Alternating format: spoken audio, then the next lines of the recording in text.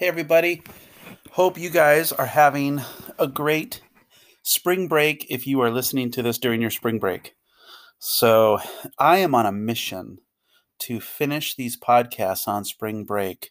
We'll see. We'll see if I get it done. But right now, I am geared up. I have my favorite coffee. I just made a nice pour over, and I've got Collectivo, and it's Indigo Blend. And it is so good. So, a recommendation, guys.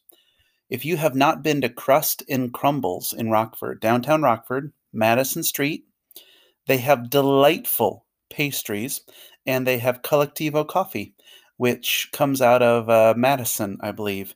There's a shop in Milwaukee. They have one in Chicago too. Really good coffee.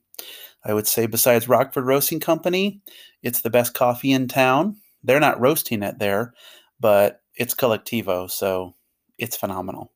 And my favorite is Indigo Blend, and there's blueberry notes.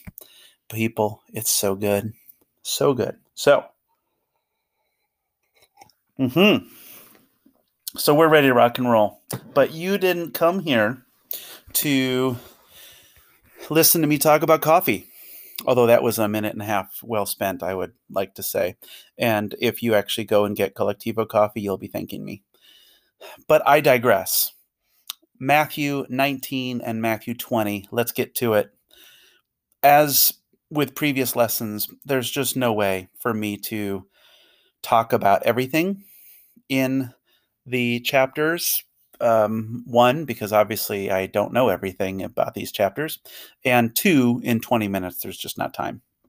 So in this lesson for Matthew 19 and 20, I want to talk about this theme that is very apparent in these two chapters of the last being the first. The last being the first. So I'll read and highlight those, and then I'm going to make some points at the end, hopefully if I remember and if I have time, about the biblical storyline. And I'll make reference to a Bible Project video that just came out a while back on this called, I think the theme video is called The Firstborn. But I think Jesus is picking up here this theme that has been throughout the entire Bible. So that's my game plan. All right, let's get to it.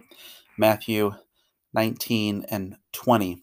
I'm actually going to go back real quick to Matthew 18 because I want you to see something that the disciples ask that continues this theme. So in Matthew 18, right in the beginning, the first 5 verses, at that time the disciples came to Jesus saying, "Who is the greatest in the kingdom of heaven?" And Jesus calls a child and puts the child in their midst and says, "Unless you turn and become like children, you'll never enter the kingdom of heaven. Whoever humbles himself like this child is the greatest in the kingdom of heaven." So with that, let's jump to chapter 19. And I'll read 19 and 20, and we'll continue looking for that theme in there. Matthew 19. Now, when Jesus had finished saying these things, he went away from Galilee and entered the region of Judea beyond the Jordan, and large crowds followed him, and he healed them there. And Pharisees came up to him and tested him by asking, "Is it lawful to divorce one's wife for any cause?"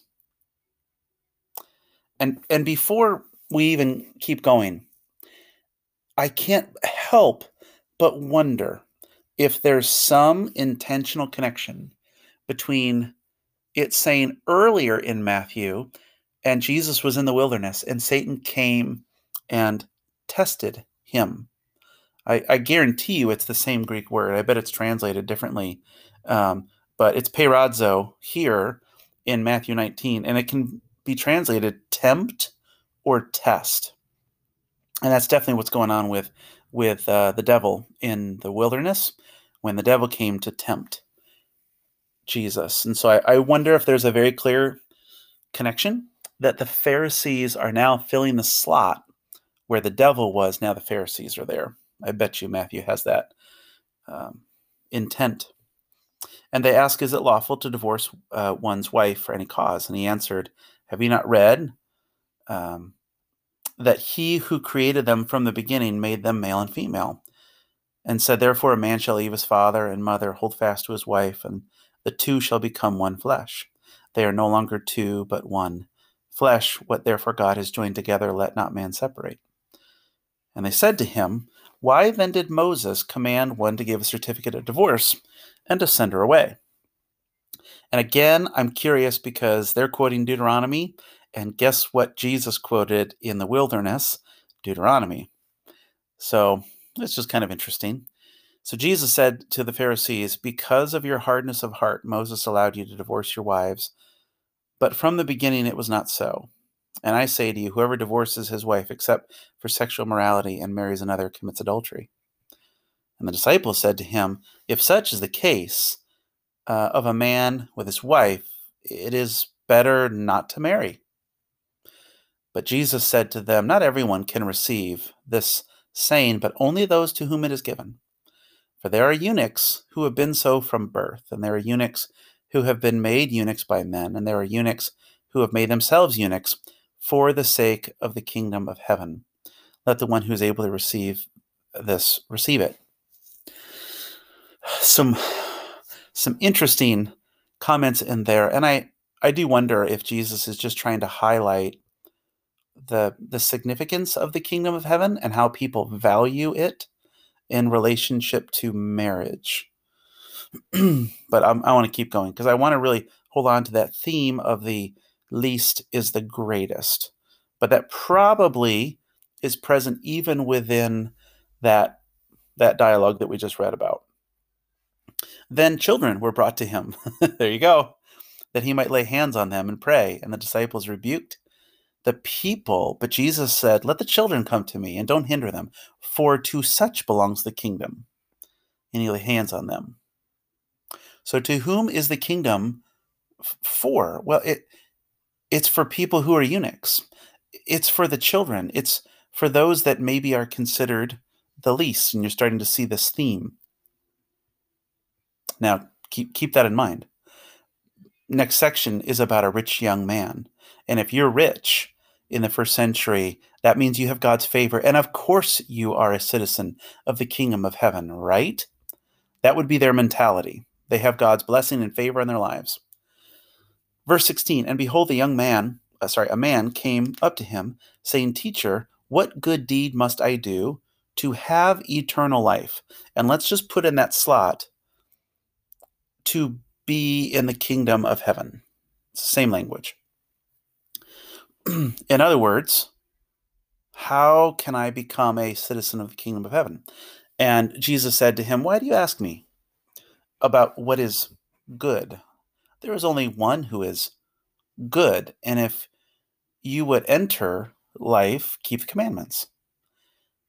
And the man says to Jesus, well, which ones? And Jesus said, you shall not murder. Don't commit adultery. Don't steal. Don't bear false witness. Honor your father and mother. And love your neighbor as yourself. These probably sound familiar to us. And the young man said, all of these I have kept. I want to say, really? Really? Go back to what Jesus said at the Sermon on the Mount, buddy. What do I still lack? And Jesus said to him, if you would be perfect, go sell what you possess and give to the poor, and you will have treasure in heaven. Come and follow me. And when the young man heard this, he went away sorrowful, for he had great possessions. And Jesus said to his disciples, truly I say to you, only with difficulty will a rich person enter the kingdom of heaven. Pause. That is the opposite of the way they thought in the first century. They thought if somebody is wealthy, then clearly they have God's favor upon them, and they are entering the kingdom of heaven.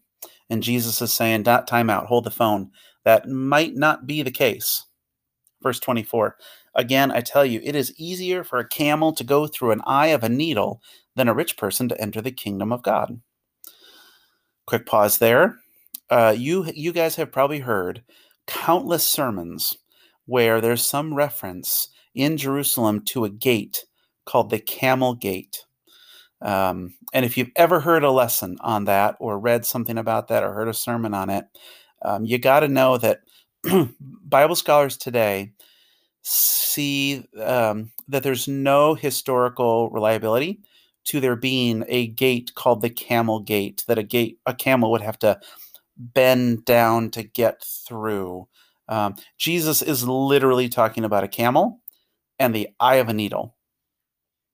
And he isn't saying, I don't think, that one can't be rich and enter the kingdom of God. I think what he is saying is, think context here, that who do you think enters the kingdom of heaven? And Jesus said, it's the humble one. It's the one who thinks less of themselves and more of others, that they love God and they love their neighbor. That's who enters the kingdom of heaven. This is an individual who has been transformed, we could say later, by the Spirit of God. It isn't just someone who automatically is rich. And when the disciples heard this, they were greatly astonished. And they said, well, who then can be saved? Do you see?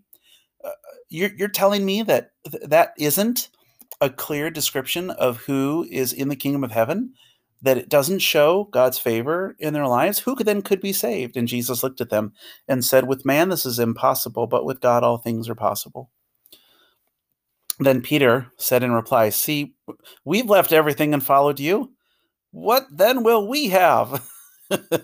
And Jesus said to them, truly I say to you, in the new world, when the Son of Man will sit on his glorious throne, you who have followed me will sit also on 12 thrones, judging the 12 tribes of Israel. And everyone who has left houses or brothers or sisters or father or mother or children or lands for my name's sake will receive 100-fold and will inherit eternal life. But many who are first now will be last later, and the last first. So there's that language, and wait till you see how that continues into chapter 20. And he's going to talk about laborers in the field, but quick pause, I need to drink more coffee. Okay. Oh, it's Blueberry Notes, people. So good. Collectivo, Indigo Blend. Matthew 20.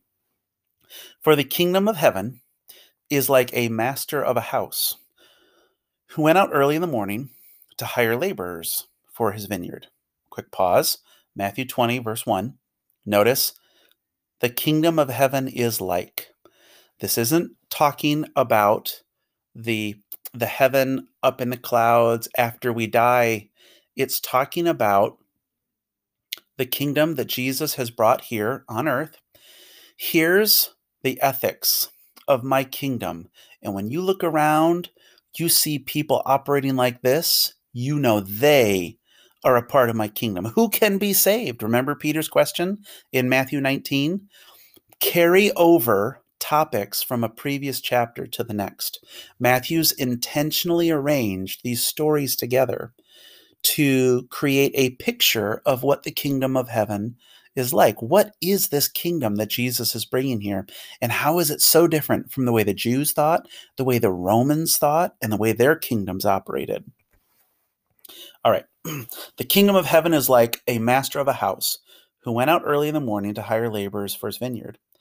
After agreeing with the laborers for a denarius a day, he sent them into the vineyard. And going out about the third hour, he saw others still idle in the marketplace and said to them, you go into the vineyard too, and whatever is right, I will give you. And so they went. Going out again in the 6th hour and the 9th hour, he did the same. And about the 11th hour, he went out and found others standing and said, why are you standing here idle all day? And they said, well, no one's hired us. And the master of the house said, you go into the vineyard too. And when evening came, the owner of the vineyard said to his foreman, call the laborers and pay them their wages, beginning with the last up to the first. Hello. Did you hear that? Verse 8, Matthew 20, verse 8. Beginning with the last up to the first. Remember all the way back in Matthew 18, this theme was beginning of last and first. So keep looking for that language. Verse 9. And when those hired about the 11th hour came, each of them received a denarius. Now, when those hired first came, they thought they'd receive more, but each of them received a denarius. And on receiving it, they grumbled at the master of the house, saying, These last worked only 1 hour, and you made them equal to us, who have borne the burden of the day and the scorching heat. But he replied to them, Friend, I'm doing you no wrong. Did you not agree with me for a denarius? Take what belongs to you and go. I choose to give this last worker as I give to you. Am I not allowed to do what I choose with what belongs to me? Or do you begrudge my generosity? So the last will be first, and the first last. The kingdom of God on display with generosity and grace just being poured out. And then right after Jesus tells this parable, notice what he says. And as Jesus was going up to Jerusalem, he took the 12 disciples aside, and on the way he said to them, See, we're going up to Jerusalem, and the Son of Man will be delivered over the chief priests and the scribes, and they will condemn him to death and deliver him over to the Gentiles to be mocked and flogged and crucified, and he'll be raised on the third day.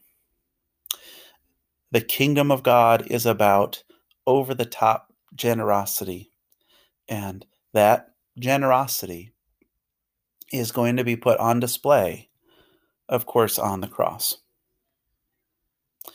And then listen to a mother's request, and then listen to the two blind men.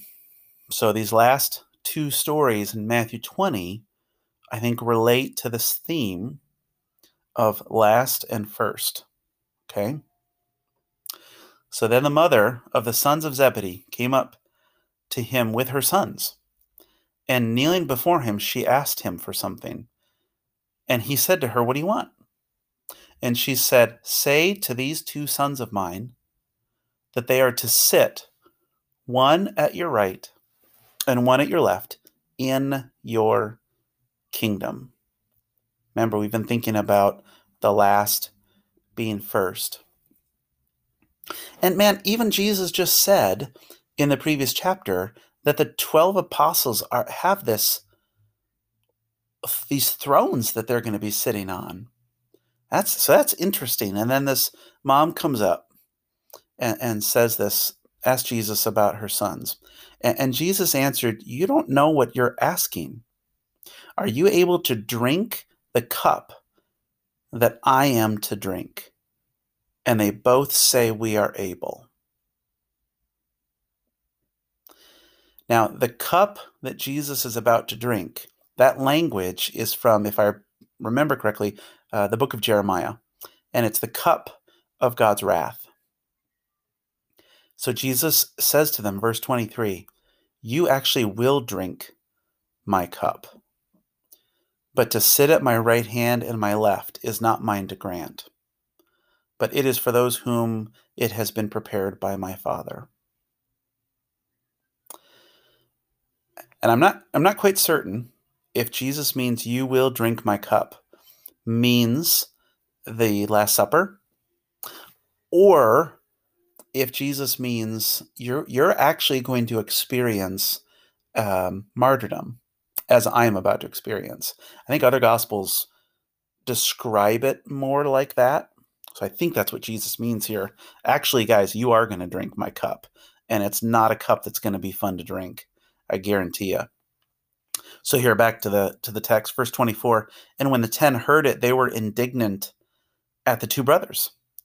But Jesus called them to him and said, You know that the rulers of the Gentiles, you know how they operate?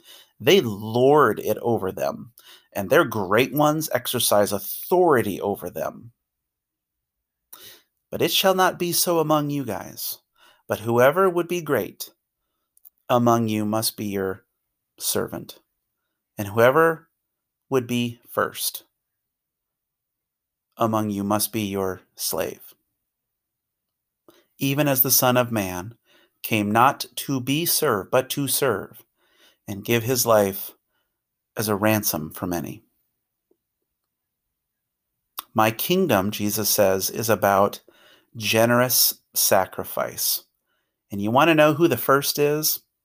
It's the one who continually is last, who loves their neighbor in a way that is so over the top. In other words, like Jesus is about to by dying on the cross. And so notice the parallel, guys, in this last section. Here's two others who are going to approach Jesus. So Matthew puts these stories right by each other intentionally to make a point.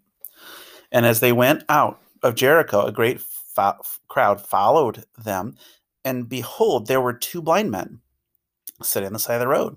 And when they heard that Jesus was passing by, they cried out, "Lord, have mercy on us, Son of David." And the crowd rebuked them, telling them to be silent. But they cried out more, "Lord, have mercy on us, Son of David." And stopping, Jesus called them and said, "What do you want me to do for you?" Which is the same question Jesus just asked the mom, "What do you want?"